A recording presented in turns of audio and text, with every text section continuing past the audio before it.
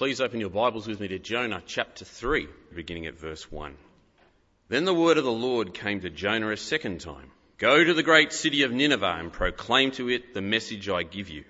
Jonah obeyed the word of the Lord and went to Nineveh. Now Nineveh was a very important city.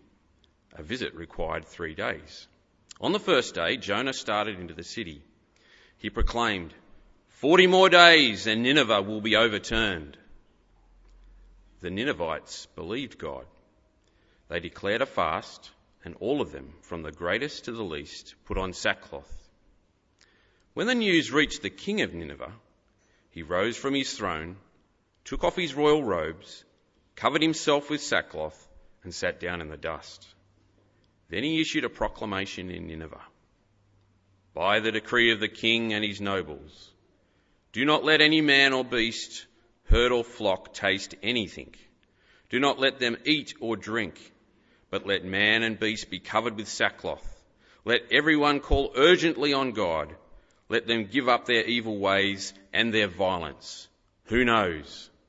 God may yet relent and with compassion turn from his fierce anger, so that we will not perish. When God saw what they did and how they turned from their evil ways, he had compassion and did not bring upon them the destruction he had threatened. Now, if you'll turn with me to Matthew chapter 12, and we're going to begin reading at verse 38 to 42.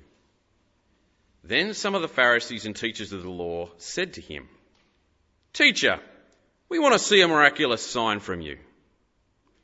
He answered, A wicked and adulterous generation asks for a miraculous sign, but none will be given it except the sign of the prophet Jonah. For as Jonah was 3 days and 3 nights in the belly of a huge fish, so the Son of Man will be 3 days and 3 nights in the heart of the earth. The men of Nineveh will stand up at the judgment with this generation and condemn it, for they repented at the preaching of Jonah, and now one greater than Jonah is here. The queen of the south will rise at the judgment with this generation and condemn it, for she came from the ends of the earth to listen to Solomon's wisdom, and now one greater than Solomon is here. This is God's word.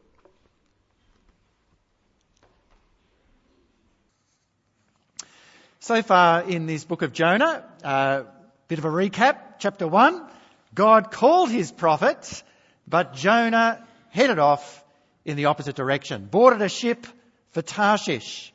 He thought he could escape God's commission to go to Nineveh, but he was wrong. We saw he was wrong. God sent that huge storm on the sea. The sailors were distressed on the ship. Eventually, they drew lots. It was Jonah. They cast Jonah overboard, and the storm abated. The end of chapter 1, we see right at the very end, God sent a fish to miraculously save and deliver Jonah. And last week we looked at Jonah's prayer inside that fish, where he thanked God for the deliverance, but we raised a few questions about Jonah's attitude. Right at the end of the chapter 2, the fish vomited Jonah back on the land, and that's where we arrive at the beginning of chapter 3. Remarkably, Jonah is given a second chance to obey God. We love second chances, don't we? When we have second chances, the Matildas had a second chance this week, didn't they? They were beaten by Nigeria. They were on the edge of being kicked out of the World Cup, and they played Canada. Canada's ranked ahead of Australia in the rankings, but we beat Canada. Notice we beat Canada 4-0 to advance into the group of 16. Here we go. I've got a photo. They look pretty excited, don't they? Second chances are great. Give you a chance to get back up on top, to fix your mistakes. We love second chances. Look at their faces. So excited. In the Old Testament, the nation of Israel keeps getting second chances. All through their history, God keeps giving them a second, third, fourth chance even. Here's Jonah's second chance. Verse 1, the word of the Lord came to Jonah a second time. Go to the great city of Nineveh, proclaim the message I give you. What does Jonah do? Well, he learnt. Verse 3, this time he goes. Jonah obeyed the word of the Lord and went to Nineveh. Now, Nineveh was a very large city. It took 3 days to go through it. Now, we already learnt, we're not told now, but we learnt back in chapter 1 that Nineveh was also a very wicked city, full of violence.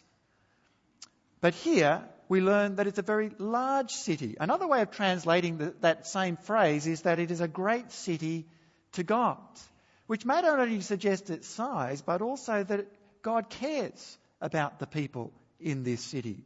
It's a great city for him. Archaeologists tell us that the city was about 1.5 kilometres wide. You can see the miles there. There's the kilometres. About 1.5 kilometres wide. So the 3 days that's mentioned here, it just talks about a 3-day walk, which is a little bit ambiguous. Some suggest it would be the trip around, but 1.5 kilometres isn't going to take you 3 days to walk around. You could do it if you're fit in about 20 minutes, I think.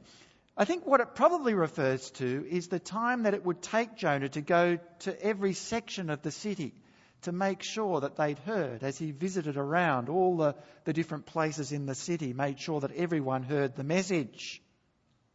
What was the message? Well, it's the message that God gives him in verse 2, and we see that in verse 4. Jonah began by going a day's journey into the city, proclaiming 40 more days, and Nineveh will be overthrown. In the Hebrew, again, this message is only 5 words. 5 words long. What we have here in Jonah could be a summary of the message. Jonah may have said a whole lot more, and we've just got a summary statement here. Or it could indicate that Jonah went, but really his heart wasn't in it. He was going to do the bare minimum to do what God had told him to do. Well, it may only be 5 words, but there's actually a lot packed into these 5 words.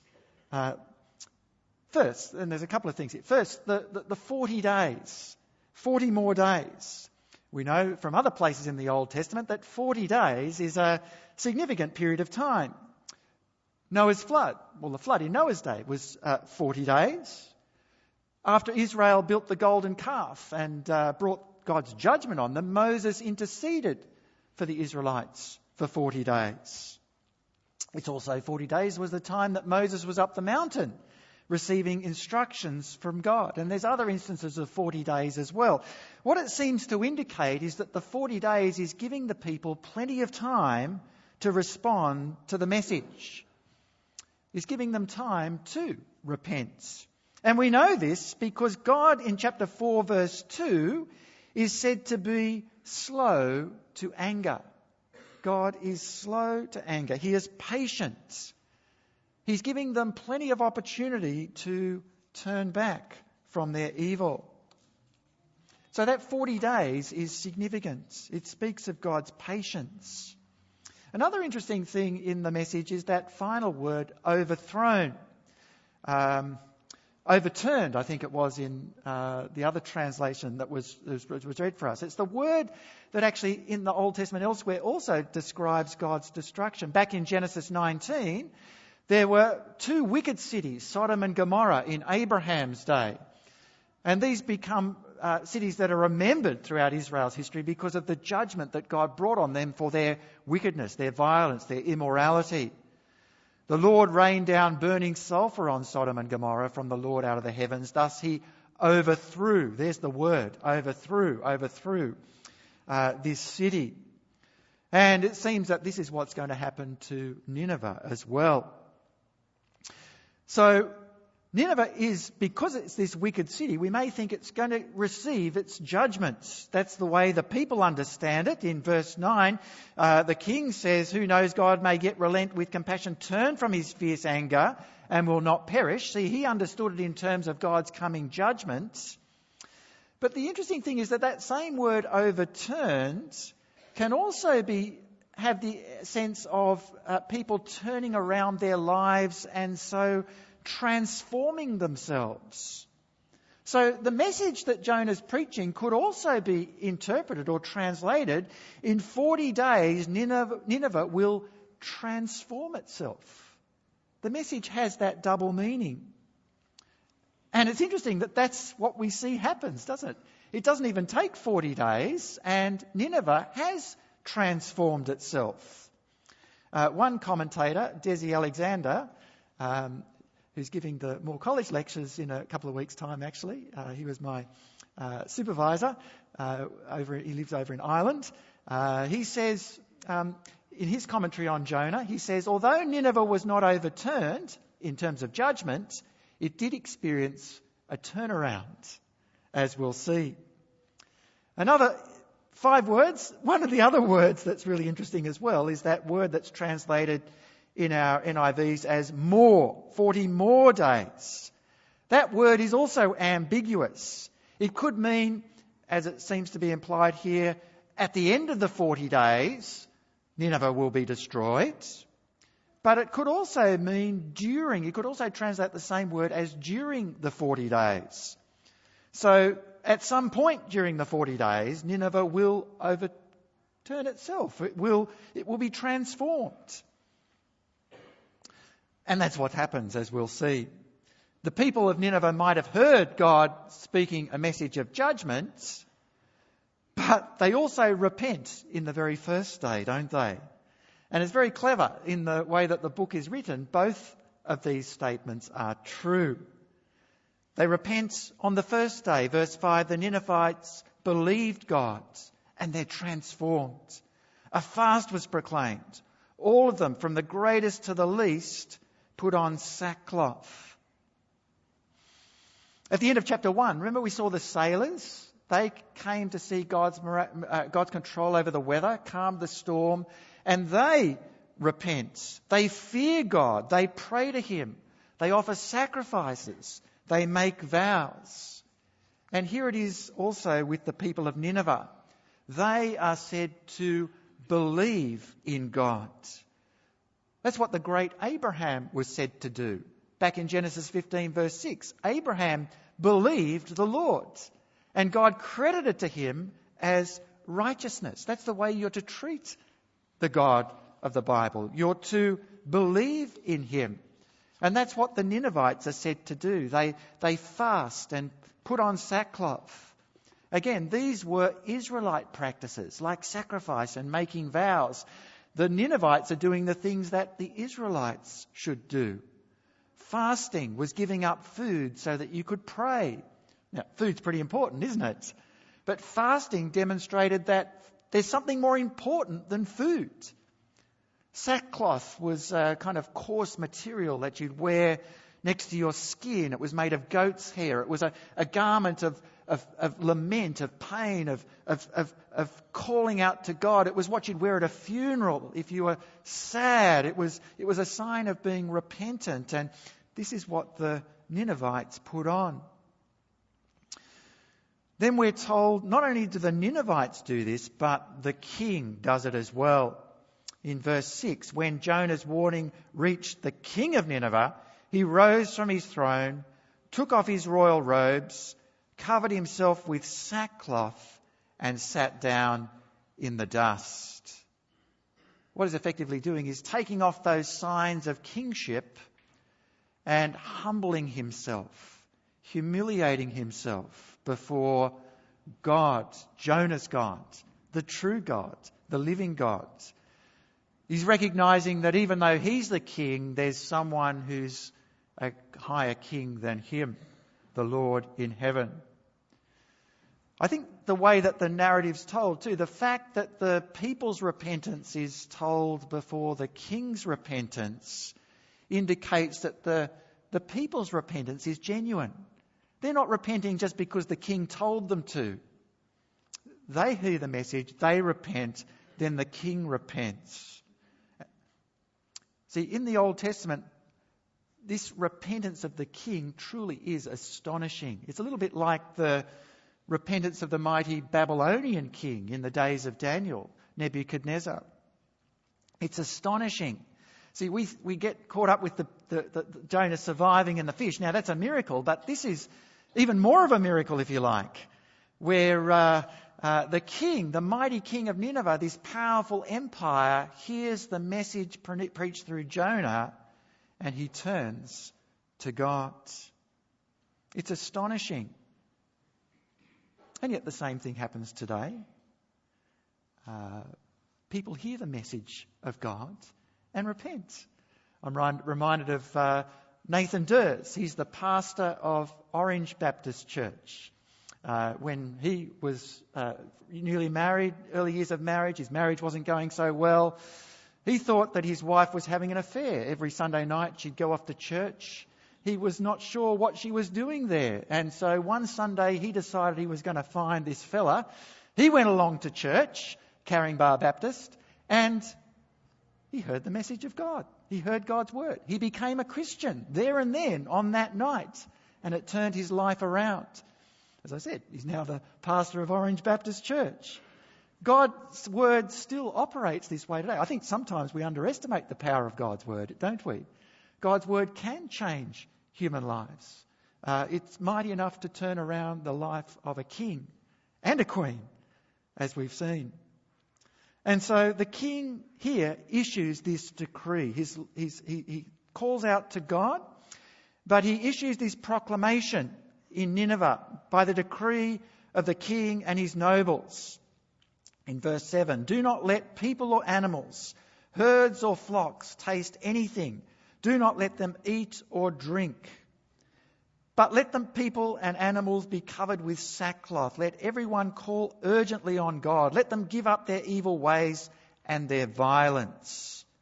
Who knows? God may yet relent and with compassion turn from his fierce anger so that we will not perish. Now, these are very extreme measures, aren't they? And not only does it include the humans, it goes right down to the animals. The herds, which probably included oxen, and the flocks of sheep. Now, some commentators, when you read the commentaries, they suggest this is comical, as if the animals would do these kinds of things. But I think that misunderstands what's going on here. I think mentioning the animals isn't meant to make it funny. It's not a parody. It shows the gravity with which the king and the people treat the message of Jonah, the seriousness with which they take God's words. See, domestic animals would have need caring for. Requiring them to fast means that the people aren't caring for the animals. Rather, they've got something even more important than caring for their animals. They're able to devote themselves to prayer and to repentance. But it's not just that the animals are to fast, they're also not to drink. You can imagine the animals quickly getting distressed at this point and crying out themselves. The wailing of the animals would contribute with the cries of the people so that they earnestly show their repentance. The king's call in verse 8, let them give up their evil ways and their violence, is a call to be transformed, isn't it? Not just crying out, but changing in their way that they treat one another, in the violence that has overcome their community. It's a call to give up. This idea of repent isn't just feeling sorry. It's not just doing penance, as early translations had. It's actually turning from a life of sin, turning to God. It's not something that it's something that you do when you become a Christian, but it's also the life of the Christian too. We continue to live lives of turning from sin, turning to God. It's the daily experience of the Christian. The king of Nineveh calls on the Ninevites to repent of their evil ways and violence. He's unlike Jonah. Remember last week, Jonah never confessed his sin. He never confessed that what he'd done in chapter 1 was wrong, running away from the Lord. But here, the king of Nineveh confesses. He doesn't try to sweep it under the carpet, pretend it's not there. He confesses their evil and their violence. And then he gives his reason for why they should do this in verse 9. Who knows? God may yet relent and with compassion turn from his fierce anger so that we will not perish. He doesn't want to die. Notice that little phrase, who knows? Who knows? For the king of Nineveh is just a hope. He hopes that God will show compassion. God's compassion is at the heart of this book of Jonah. We're going to come back and look at that next week when we look at Jonah chapter 4 verse 2. Indeed, in chapter 4, it's what Jonah really struggles with, this compassion of God. He doesn't think the Ninevites deserve God's compassion because of their violence and the way that they treat other nations. But the pagan king of Nineveh hopes that God might show them compassion. He says, who knows? Who knows? I don't know for certain, but it's worth throwing our lot in with God just to see. The interesting thing, though, is that Jonah does know for certain that God will show compassion. Look at 4 verse 2. Jonah prayed to the Lord, "Isn't this what I said, Lord, when I was still at home? That's why I tried to forestall by fleeing to Tarshish. I knew that you are a gracious and compassionate God." Jonah knows it for certain. Why does Jonah have such a problem with God's compassion? That's next week. But what the pagan king of Nineveh just hopes for is actually what he receives in verse 10. When God saw what they did and how they turned from their evil ways, he relented and did not bring on them the destruction he had threatened. God relented from the message he gave Jonah that they would be destroyed. See, elsewhere God does relent. We're given story of time and time again in the Old Testament where the prophets intercede for God's people. God announces judgment on the people. The prophets intercede. They cry out on behalf of the people, and God relents from the judgment that he'd said he'd bring. So when, again, the Israelites built the golden calf, God initially said, "I'm going to come down and destroy them all and start again." But Moses interceded. "Oh, Lord, what about your promises to Abraham? What about what you've done?" And God relented. He still sent judgment, but he didn't wipe them out like he initially said that he would. If you look at the prophet Amos is in the 8th century, same time as Jonah. He's given visions of God's coming judgment as well. Locusts and fire, and Amos intercedes, "Lord, please don't send those judgments." And God relents. He doesn't send the judgments. And here what we see is that God relents also when non-Israelites cry out to him for mercy. Jonah chapter 4 verse 2 also describes God as a God who relents from sending calamity. It's part of who he is. If people cry out to him, he hears, he shows mercy.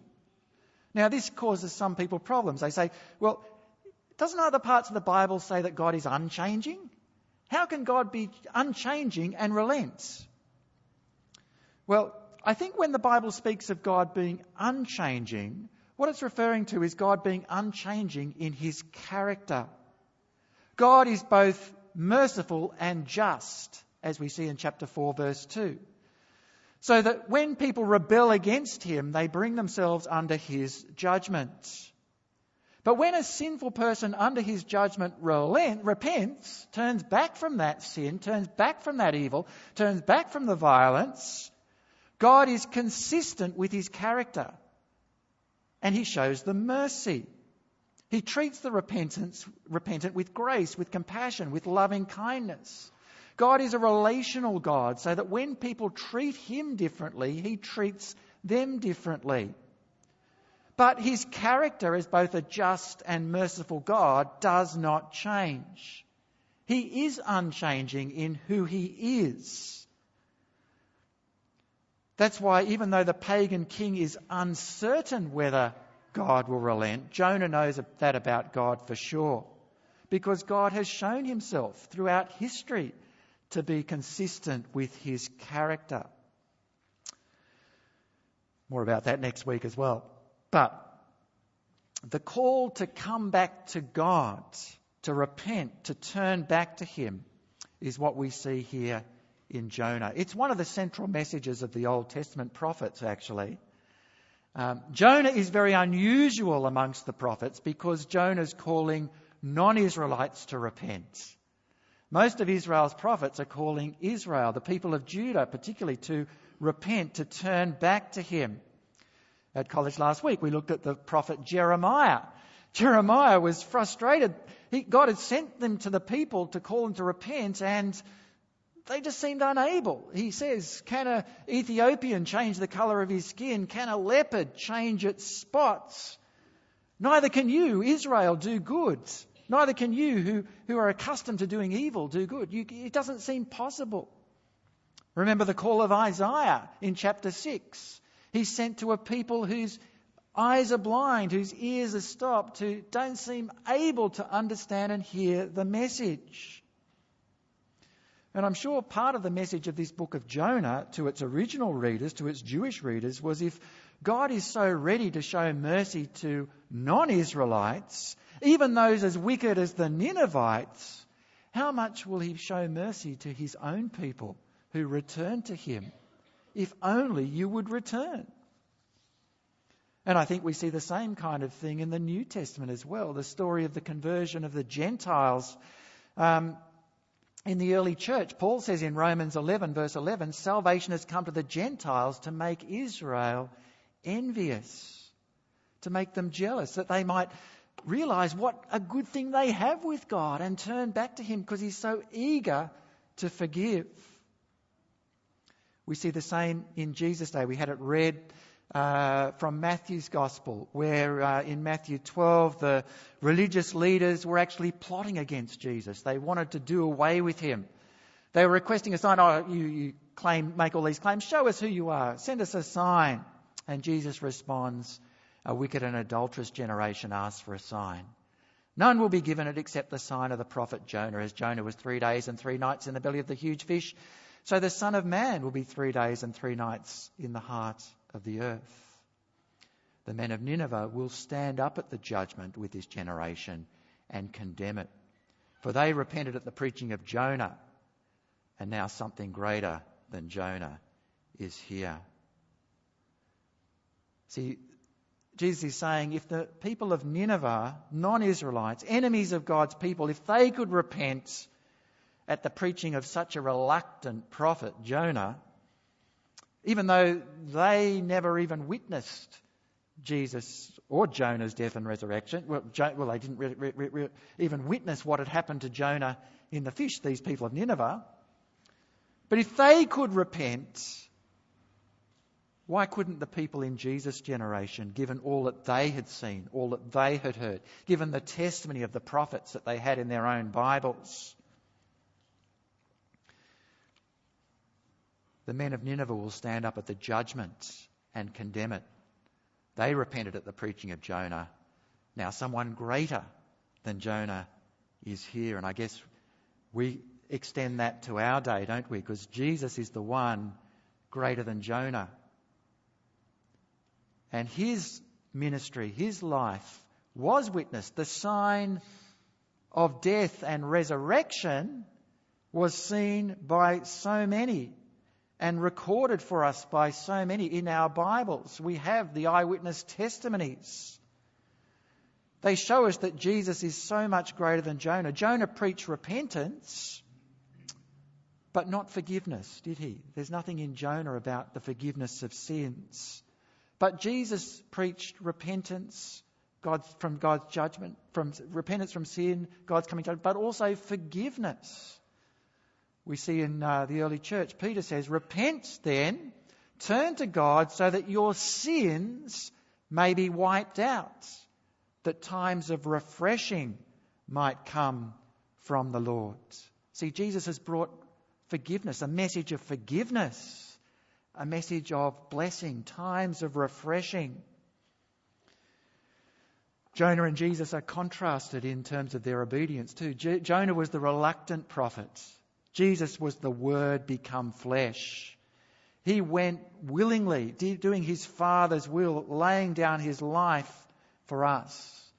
And so now God offers each of us a second chance through Jesus, forgiving our sins and offering us a fresh start. We need have no doubts. We don't have to say we'll repent and if only, or how does he put it? He says God may yet relent. Who knows? Who knows? That's the word I was looking for. Who knows? We don't have to think who knows. We know. We know for certain. We can know for certain through Jesus that God will show mercy to all who turn to him. But when Jesus returns to judge the world, those who've rejected him will be condemned by the men of Nineveh, who repented with much less evidence than we have. And sadly, when Jesus returns, there will be no second chance given then. And so, if you haven't yet turned to God, to know him, to know not only escaping judgment, but forgiveness of sins, life, times of refreshing, well, now would be a great time to do that, to take Jesus up on his offer, to know God, to know the one we were made to be in relationship with, not trying to run away from him because that's futile, to come back, to know him as our God and Saviour, and to live for his glory. That's something that's really worth celebrating, isn't it? We saw the excitement of the Matildas this week celebrating their victory, but that fades, doesn't it? The victories come and go. But there's great rejoicing in heaven over the turning of a sinner to God. And that's rejoicing that's not just temporary, but eternal. Let's give our lives for what really lasts. Let's pray.